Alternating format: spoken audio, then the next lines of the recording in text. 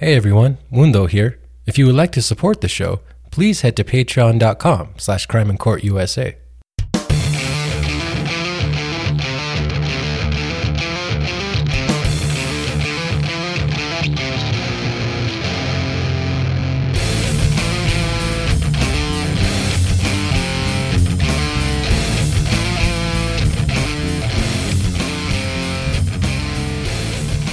Yo!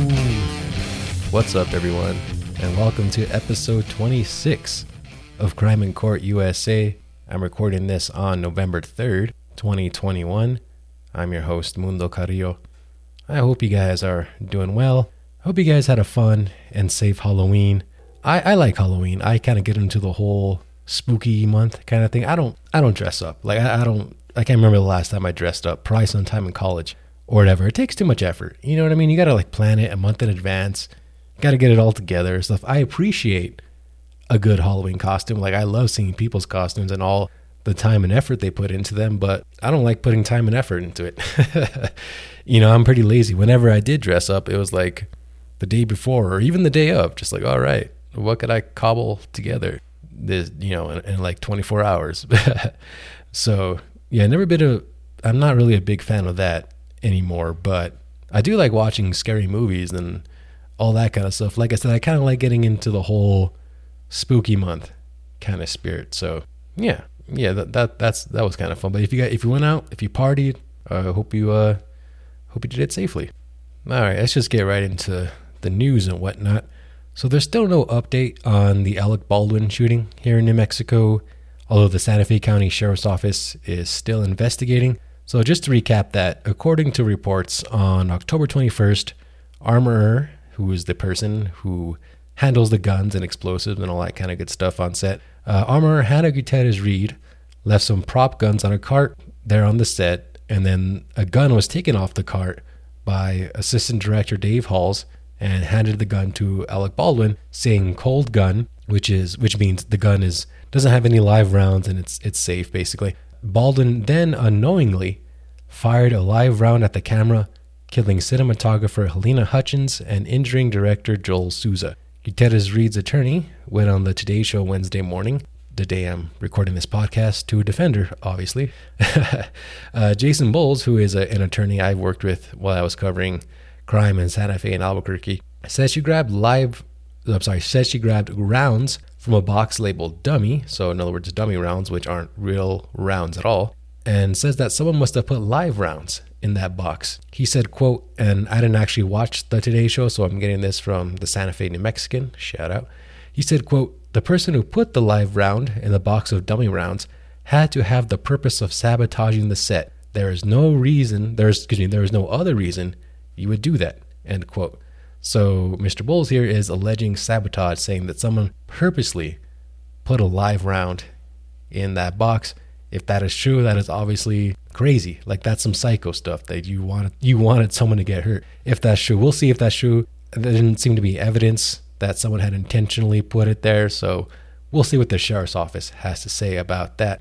Also, Assistant Director Dave Hall's attorney, Lisa Turacco, who's also a local attorney that I've covered before and I've spoken to before. She's a character. I like her a lot. I like watching her in court. She went on Fox News on Monday to defend her client as well. She said Halls was not the last person to handle the gun before Baldwin had it, although the sheriff's office investigation seems to indicate otherwise. So we'll see how that works out as well. But again, no criminal charges have been filed, and both the Santa Fe County Sheriff's Office and the Santa Fe District Attorney's Office have not ruled out criminal charges. So they're still looking at things, and I am sure they will make an announcement if charges are filed or charges are not filed. And you could be sure to hear about it right here on Crime in Court USA. All right, you guys, today I want to talk about drug traffickers. You know what I mean? Dope, smack, blow, whatever you want to call it. First off, if someone just generally calls drugs dope, they're a cop. Just run away, all right? Okay, so first off, Colombia's most notorious drug lord was captured after a raid on his jungle hideout on October 23rd and faces extradition to the United States.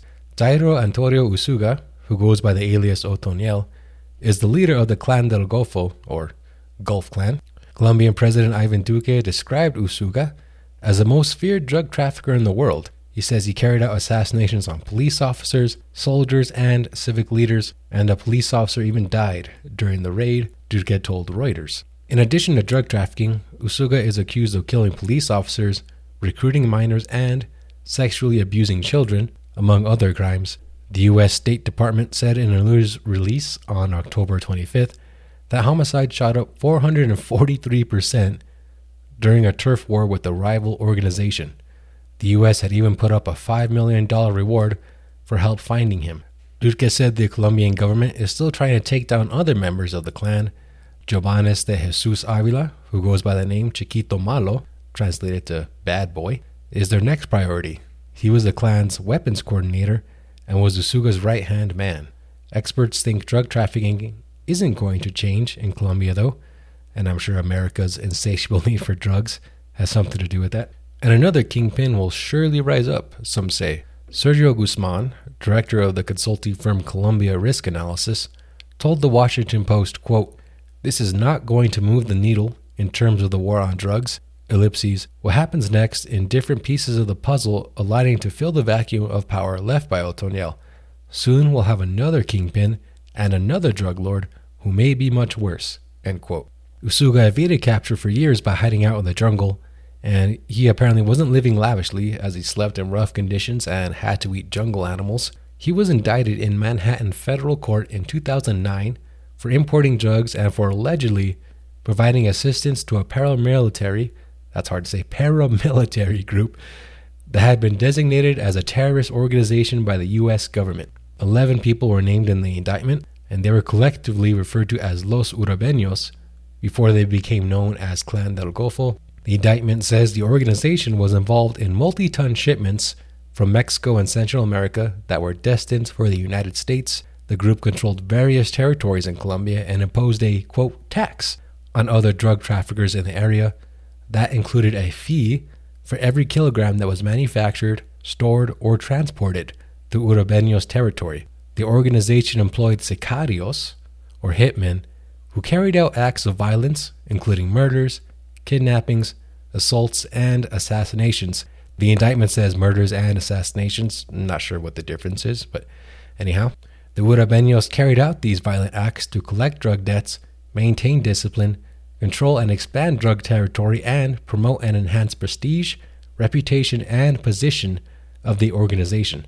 Usuga, who again is also known as Otoniel, and also Mao Gallo and Mauricio Gallo, as well as Daniel Rendon Herrera, also known as Don Mario, were the principal leaders of the organization. 7 other defendants, including Chiquito Malo, were in charge of collecting drug taxes, managing armed combatants, and maintaining control of certain territories in Colombia. Yoni Alberto Grajales Alvarez, these guys have way too many freaking names. He was also known as Guajiro and Paisa, was the head of the drug collection office based in Cali, Colombia. It was responsible for collecting drug debts owed to the Urabeños through violence and threats of violence. There's always the threat of violence, right? They're not going to send you to a collection agency to get their stuff or whatever, right? They're not going to harass you with phone calls. They're going to do it violently. Ramiro Caro Pineda, also known as Nolasco or Hugo, was the organizer in charge of collecting drug debts, coordinating drug shipments, and maintaining control over airstrips and ports on the Atlantic coast of Colombia. The indictment says the group allegedly engaged in these criminal acts between June 2003 and December 2014. I said that he was indicted in 2009. Well, they keep kind of adding stuff to it. It's called a superseding indictment. So, yeah, they kind of changed it from, I guess, 2003 and 2009 to 2003 and 2014. The indictment has the amount of kilograms and the dates they were shipped to the U.S. and they're just a whole list of them, like a table in the indictment. So I actually added them up myself, and it equals about 81.2 tons of cocaine, which is a lot. I Googled it, and an elephant weighs anywhere between 2 and 7 tons, so they shipped several elephants worth of cocaine to the United States. The indictment says the organization killed people during this time as well, but it doesn't go into specifics who was killed, how they were killed. It just says they killed people. That's about it. And Otoniel is, of course, being compared to Colombia's most notorious drug kingpin, Pablo Escobar. If you guys are interested, you should check out Narcos on Netflix. That's a good show. I don't know much about Escobar, but yeah, that's a really good show. Ruthless, man. These guys are ruthless, allegedly. I don't know. I'm kind of fascinated by how organized the drug organizations are. I mean, like it listed off who was in charge of what and stuff. I mean, it is really run like a business. Very fascinating. Very fascinating. So yeah, he is still in Colombia, but will be extradited to the U.S. to face charges. So we'll see how that goes. And unfortunately, I mean, this, if these experts are to be believed, and as my gut, tells me too, that yeah, this probably won't make a dent in the drug trade, because we've seen this all before, right? Someone goes down, someone takes their place. That even happens on the local level. When a local drug dealer gets taken down, someone just takes their place. So I'm sure someone is just going to take his place, unfortunately. But yeah, as far as Otoniel's case goes, we'll see how that shakes out. Moving on, rapper Fetty Wap has been arrested on federal drug charges and is accused of taking part in a drug trafficking ring that moves some serious weight on the East Coast. Wap, whose real name is Willie Maxwell, was arrested on October 28th at Citi Field in New York, where the Rolling Loud Hip Hop Music Festival was taking place. He was taken into custody by the feds before he took the stage, which probably really sucked for the people who paid to see him. They're like, hey man, where's Fetty Wap, man?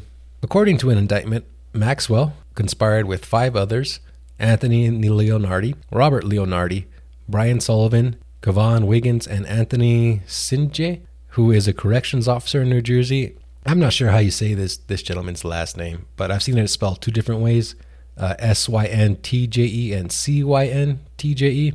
And again, he was a corrections officer in New Jersey, which, by the way, just a quick aside, yeah, I've seen several instances where jail guards are popped with distributing drugs to the prisoners or the inmates. Yeah, I mean, drugs are like notoriously easy to get in jail, like comically easy apparently. And a lot of people are like, how do drugs get into our jails and stuff? And well, a lot of times the guards themselves are bringing them in, conspiring with some of the inmates, trying to make a little extra scratch themselves.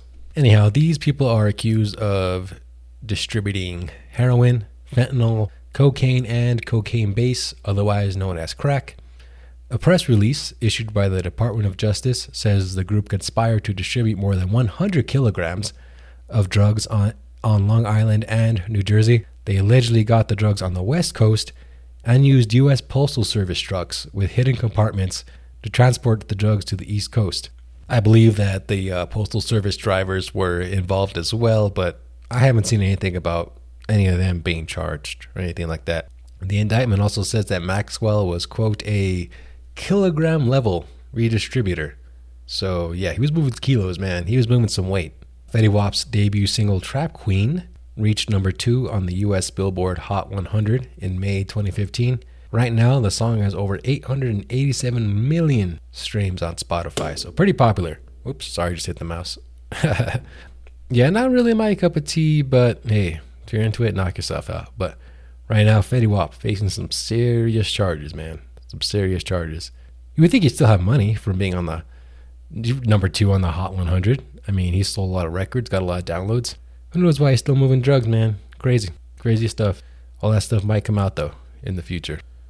All right, guys, that is about all for this week. But before I go, I do have to say that the New Mexico journalism community lost an absolute legend in Todd Bailey. He was just one of the nicest guys you'll ever meet.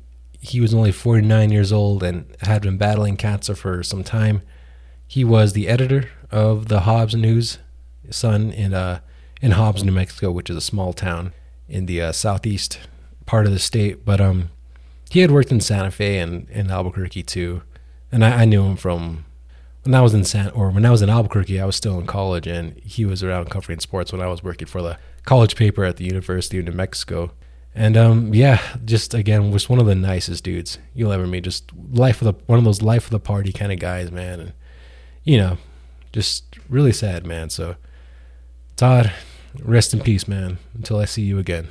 All right, guys, you know the drill. Share the podcast with your friends, share it with your enemies. Help me grow the audience.